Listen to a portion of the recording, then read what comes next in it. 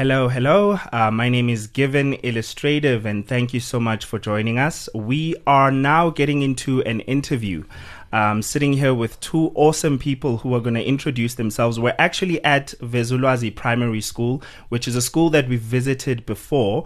And if you tuned in for that interview that we did then, or the discussion that we did around that time, you would know where Vezulwazi is and the relationship that we have with them. So the last time we were here, we came to deliver the concept dictionaries, which are the dictionaries that are meant to make learning easier for someone who's not a native English speaker, which is something that we do as I Am Youth. But now you guys know that we have a relationship with Child Protection Hotline, and you've heard Danny's voice before, as well as Dana, who works very closely with Danny. So today, I would actually say today we're with him and his guest. Yeah, we're with Danny as well as his guest. So we're going to first of all get into Danny with Child Protection Hotline and what do you guys do, and especially what we'd come to do today and what we witnessed today. So Danny, how are you doing? I'm very well, thanks. Given, how are you? I'm great. I love the work that we were here to do today. But I want to first of all just get into quickly, even though a lot of the listeners probably know by now, but what is Child Protection Hotline? So we've added a lot of hotlines across the country to make sure that children that are in need of help can make contact with us. And any child that needs help, whether it's then through a parent or through teachers, can make contact, and we can assist that child to get assistance. I mean, you heard today there's a big need from the children themselves to be able to speak to someone, speak their mind, be in a safe space where, as they put it, their secrets are not being shared with everyone, and that's exactly what we do. So we've got these numbers. You can WhatsApp, you can SMS, you can give us a phone call, and they are available 24 hours a day for any child that needs help. Yeah, and if you're listening, whether you're a parent or you're a young person and you want to get your hands on these numbers, they are available on the I Am Youth website. Simply go to www.iamyouth.co.za and then just click on the counseling. And then there you'll scroll down and find the numbers. Remember, just note that there's two numbers. There's the one for the free WhatsApp counseling, and then the other one is more of the reporting or emergency line. If you just want to send a WhatsApp to get some help, use the WhatsApp line. So that is what Child Protection Hotline does. So, and Danny has already introduced what they do. I'm going to let you introduce the guest that you've brought for us today. So it's my privilege, a very beautiful lady, if I can say so myself. Yes. I met Muratwe many moons ago, and she became one of our ambassadors. So her heart, as well as we see it from the outside, is for the fellow people around us. I mean, she's a doctor, so she's not just pretty, she's clever too. And we enjoy taking Muratwe with us because she always inspires the kids, and she tells them stories from her own life, and I always find that kids can relate to that a lot better. And that's the pretty lady. That is awesome. So I wanted you to get into we've had interviews with people who participate in pageants before, which I don't know, would you consider it competitive? I don't want to call it a sport, obviously, but would you consider it a competitive sport in inverted commas? Yes, so firstly, thank you for having me. You're most welcome. I'm really excited for the interview. But yes, I am a medical doctor. I'm actually completing my community service, and I'm also doing a diploma in mental health. So I actually have a lot of insight as to, working with children as well as the youth and how it all ties in with health in general. In terms of answering the question about pageantry and whether it is a sport, it definitely... A competitive sport. It definitely is. I think that in a lot of ways, how someone prepares themselves for, I don't want to use the word the Olympics, but honestly, it really is on the level of preparing yourself, your mind, body and soul for standing on that stage. And I think a lot of people see, the women there, they're beautiful, they speak well, but a lot of the times you really have put in months of work beforehand so that you are that product on that stage. So you being a doctor is actually opens up a few questions for me, right? In terms of what the way we understand what it means to be a Miss South Africa. So you have a career that you are pursuing, right? Yes. A career that seems very important to you as a doctor. How does it relate to you then? Because the reason I'm asking is aspiring to become Miss South Africa seems to not be a career. Yes. Right? What is the relationship between the career that you're pursuing and you, the other? And I'm asking this because it's very complicated with you, right? Because usually I'm interviewing a person who was participating in a pageant, yes, and then whatever other philanthropic or whatever other endeavors that they're part of, right? The work that they're doing for the community. But you, it's like you're a doctor. Yes. And you're doing this. Yes. And you're doing that. Yes. So what is the relationship between these? So for me, I've always aspired to becoming a doctor. It was one of my biggest goals. But I also knew that I don't fit into a box. And I've always understood that about myself, and it's so important that young people realize what their talents and skills are from young, so that they're actually able to hone them and go into the ventures that really do allow them to grow and use platforms. So for me, I see or view the Miss World South Africa platform as a way for me to really speak about very important topics, not only just to the youth but to the rest of South Africans. I also represent a type of woman that I don't think is really put out into the media that much. I think that at the moment, young girls are really exposed to role models that are not necessarily the best. Yeah. And I think that it is our responsibility as the youth or as young people who are doing good to really put ourselves onto platforms that can show other young people that they can come from a certain place, but they can also get to the places that you can only dream of. And that's basically why I'm here. Very silly question that I'm about to ask now, ne? Okay. As a doctor, yes, would you consider your life in... actually, I suppose I should ask this. When you're pursuing to become, let's say, Miss Universe, being like, I'm guessing that's like the highest pursuit you can have, right? Or point. Yes. Are you? It's a silly question. Are you treating that as a side hustle? You mean reaching Miss Universe? Yes. To be honest, I can't say it's a side hustle because at the end of the day, it's a full-time job.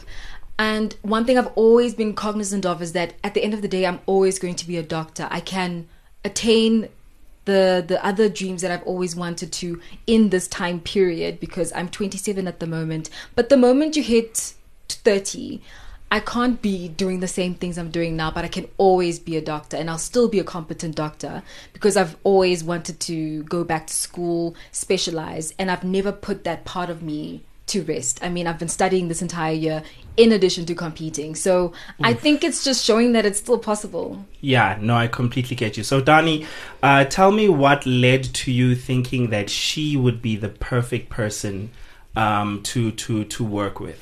I think, well, you guys have already touched on that. I think when you speak to children, they've got different people they look at. I mean, we spoke to the kids earlier. Some like red, some like green, some like blue. Some of them like sports stars. But what happens to the child that doesn't want to be a sports star? Yes. What happens to the child that wants to dance or wants to sing? So we started looking a few years ago at adding different personalities in different genres. And one of the genres that is important, because there is a lot that opens up when you become a beauty queen. There's a lot of opportunity. I do think, and I have seen people misuse that. But in most instances, it really is an opportunity for somebody to come out of nowhere and get a title, get a crown, and then make something of their life from there. How many brilliant stories do we have after somebody's been crowned? They write a book. They become a speaker somewhere, and they had nothing before. I mean, Morat was, like she said, it's going to be a doctor. So she's already got that sorted. This is not going to influence what she does next. But for some people, this is everything. Somebody, I mean, where we are today, let's use today as an example. There might be a girl here today that sits and says, I've got no way to escape this. Even if I want to go study, might not have the marks. I might not have the bursary. So what is my step out? And then she might have been blessed with looks. And personality, because I think it's not just looks. I think personality plays a role. Yes. And I think that's the reason we looked at different people. And then I liked her personality from the start. She's always smiling. I don't know if she ever gets upset, but because she said she doesn't fit in a box, I must be honest. She's tiny. She can fit into a box. I won't fit into a box. But I think that is what led us to not just her, but to Moratwe specifically. She was always smiling, always friendly. And the fact that she was a doctor impressed me because it showed so much more. Because myself, when my friends and my lady friends were busy competing in these different competitions many years ago, some of them are really like, maybe you should compete for a crown, because it does not seem like that you want to do anything else. You just want to use that. And she's hit me as somebody that's more developed. I understand. And that to me is obviously important. Yeah, I really think that it becomes such a good model that young girls themselves can use. You know, the fact that I can do, because for me, I mean, I've the more and more I've been speaking to people who are participating in this sport, this elite sport, I'm actually learning that it has a lot to do with making an impact, and that impact will resonate with whatever you wanna do in the world will be different from whatever another person will want to do in the world. Exactly. And I love the fact that from your unique story, it's the fact that you're a doctor. The fact that you've done the hard time, you are doing now the hours, and eventually you were just talking about wanting to specialize as well. Yes. That's a very different conversation to have with a young girl than to just talk about you can be Miss World. Yes, right? yes, You yes. can be Miss World and become a doctor who while making an impact. Yeah. So it's not just building brand for No. you. Yeah, which is essentially what the economy of today's world is. I need to build a brand, right? So now, today we were talking to a bunch of kids, and it really touched my heart, hey?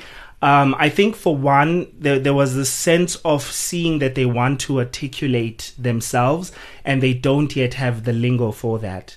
Wanting to talk about, these are the things that are bothering me at school. First of all, not having the lingo, and also struggling with thinking about what everybody else around me is going to hear me say this. And it was very interesting watching Dani talk to them about bullying, talking to them about, and Dani goes in. I don't know if you've ever seen him speak. I have. Like, Dani goes in to a point where I'm even like, are you sure you want to go there? You know what I mean? So I'm curious as to what is your personal... first of all, what have you identified as being some of the things that young people go through that really hit you the most? And what do you feel like is what you want to see happen for young people in the country? So that question is so important to me because, in fact, I work with, or actually I have my own organization which is called Your Health, Your Dignity. And the reason why I saw the need to specifically talk about not only the things I do speak about was that a lot of people are scared to go into things like sexual health, reproductive health, teenage pregnancy, opening up the very difficult conversations with not only young girls but also young boys, because these are not conversations that we have at home, and we end up just seeing the repercussions of what happens when we don't deal with things at the foundation. So I basically just go to schools, also going to be here as well. Yes. But I speak to an array of young girls as well as young boys about what reproductive and sexual health actually looks like, how to protect themselves, because I don't go in from an angle of a parent. Yes. I'm coming in as a health professional that was where they are right now. And so I can relate to them on that level. And I think that it's so important that they hear an authority figure and they see me, but they can also see me as a friend. And it's a very different dynamic than going and speaking to a teacher or going to speak to your parent. Yeah. So that's what I'm really passionate about. I think that at the moment, our teenage pregnancy stats are very scary. We've got 10-year-olds falling pregnant, and I know that it goes according to things like gender-based violence. It can go it can go with statutory rape, and we can go and touch on those topics.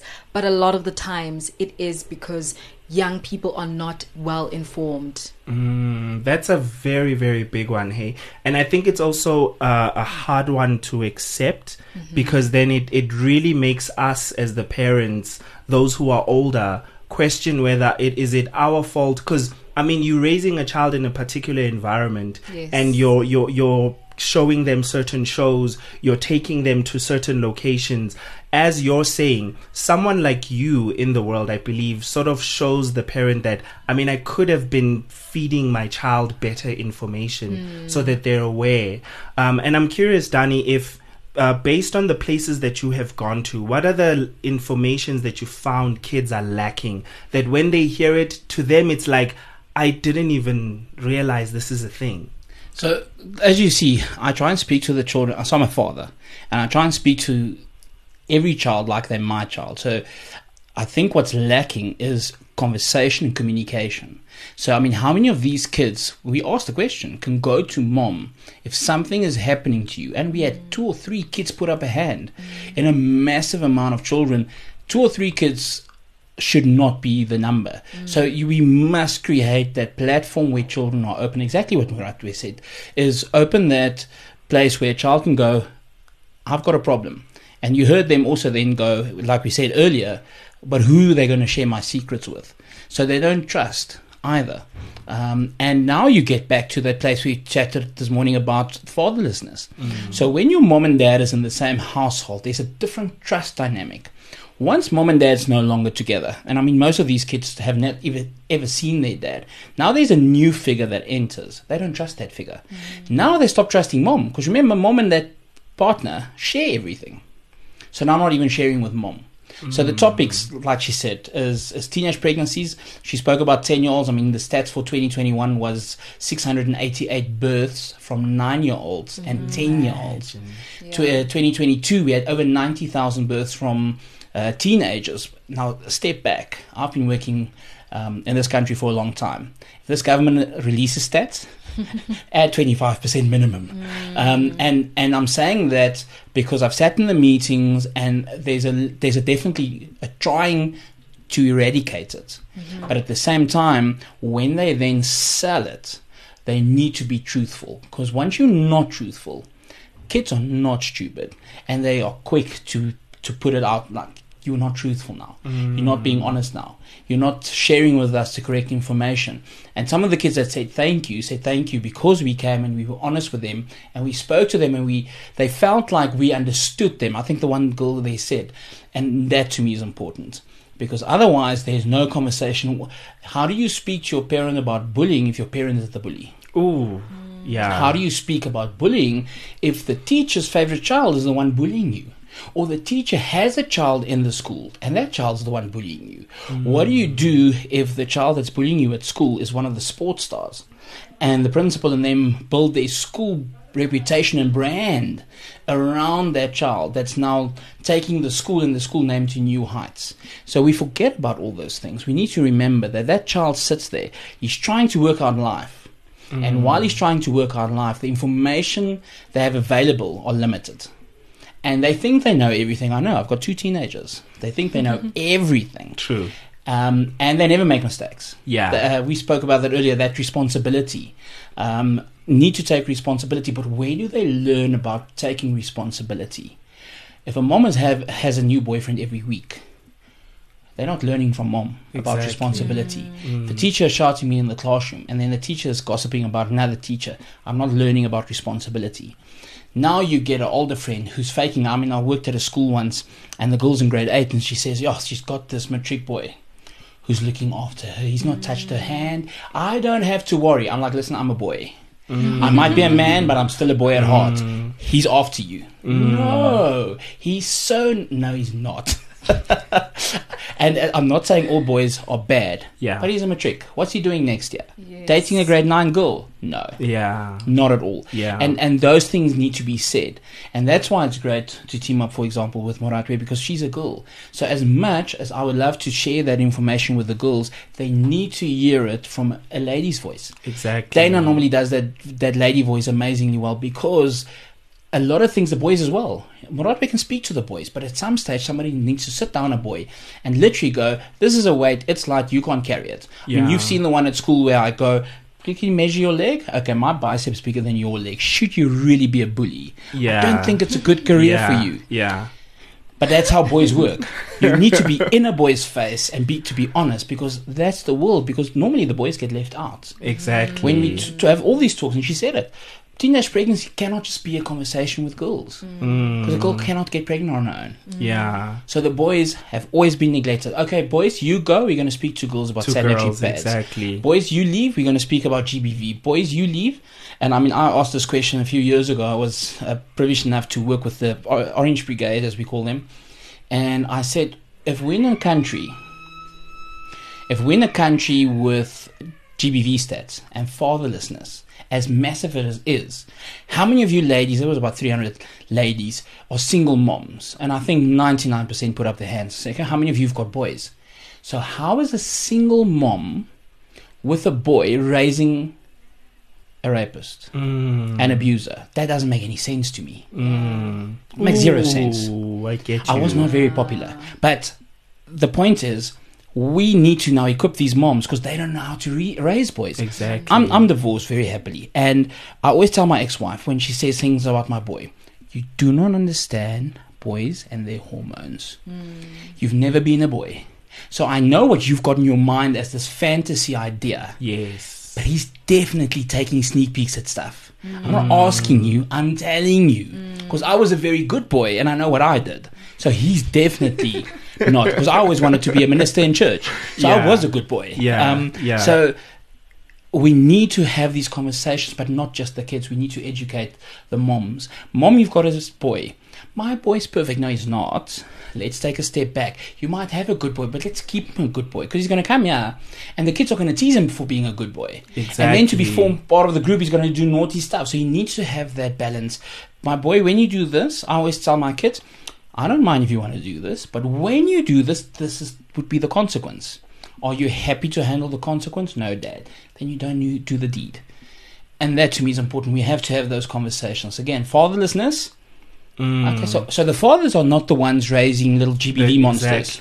Exactly. We need to have a conversation. Yeah, about I think it really it's definitely. I understand the heart behind what you're saying. It's not pointing fingers. No. It's basically to say that we all have to come to the table because this is a societal problem. It's a problem that we really all have to come together to solve. Now, I really have been thinking about this as Dani was speaking now, that I imagine that there's someone sitting out there thinking to themselves, and I think from a doctor's perspective, it really is an interesting dynamic for you because from one side, you're a doctor and people understand that if I go to a doctor and there's a pain here, or I'm sick, or I need to go, you tell me what to do, and over time I should get better. Now, there are those who I imagine would think to themselves, oh, but you guys are only going to these schools, you're not giving them medicine to fix these issues that these kids are going. How exactly is what you're doing helping, right? And I think it's very interesting to juxtapose it to someone expecting that, and maybe it's the way that we've been conditioned to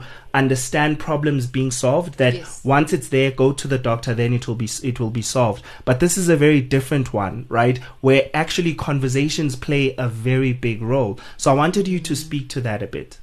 Yes, I think that in a lot of ways people always want a final product, and this is what we're referring to. I think that people not starting something just because we're not yet at the point of giving resources just eliminates a whole lot of voices that we could have with people basically just going out into the communities and actually still making a difference, still with their platform. My goal is to get to the point where I collaborate with the Department of Health and have mobile clinics, and I can go into the communities and really bring the resources to the people. And that is where I'm going. It doesn't basically take away from the work that we have already started, and I think that is very important, that having that conversation, planting that seed in people's minds so that they're actually aware of these problems, basically allows everybody to be on the same page and have that's a very good point. I think we take for granted that actually kids aren't aware sometimes, and for a teenager, there are things that they don't even know are wrong to begin with. And these are things that we assume that, I mean, come on, you should know that that's not something beneficial to you, right? So what would you say are some of the most, particularly for young girls, some of the things that you feel need to be paid attention to most? You had already mentioned that, for example, teenage pregnancy is a very big thing here in South Africa. Apart from that, do you find that there are other things that young girls need to be put in a room and have that thing addressed? Yes, I think, it stems from a lot of insecurity when you do reach adolescence. Yeah. I know how it felt being 12, 13. And honestly, I would say that I come from a more privileged point of view of being able to go to a suburban school. I grew up with both my parents. Yeah. And these factors allowed me to become the person that I am today. But a lot of young girls don't have that. And I think that being able to relate to them on that level, but also understand that without guidance, a lot of girls end up on the wrong path. It's then very important for the people that did have that guidance to go out and to continue to speak about them and really make that difference. I think that role models, leadership positions are very important for young girls. I think that we really need to push for that. So speaking more to the fact that you need to those who have had it better need to go and teach the ones who haven't that this is actually how it should be. Yes. And what's happening to you right now is not a good thing. Oh my goodness, guys, we've ran out of time, but this conversation was way too good. I absolutely love your work. I have to say that the more I learn about the things that you do in your world, the more I'm excited.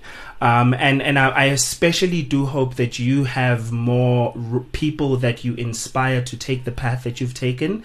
I mean, we're not saying everyone has to be a doctor or anything. No, we don't. But understand that you can exist in the two worlds. Exactly. You can exist perhaps maybe in corporate and also make a difference in the real world. And I'm also looking forward to the work that you'll be doing together with Child Protection Hotline, because we're working with them, meaning that we'll all be working together. Everybody gets to work together. Yes. All right. So with that said, guys, thank you so much for joining this interview. We're not done yet, so do stay tuned, and we'll be back right after this.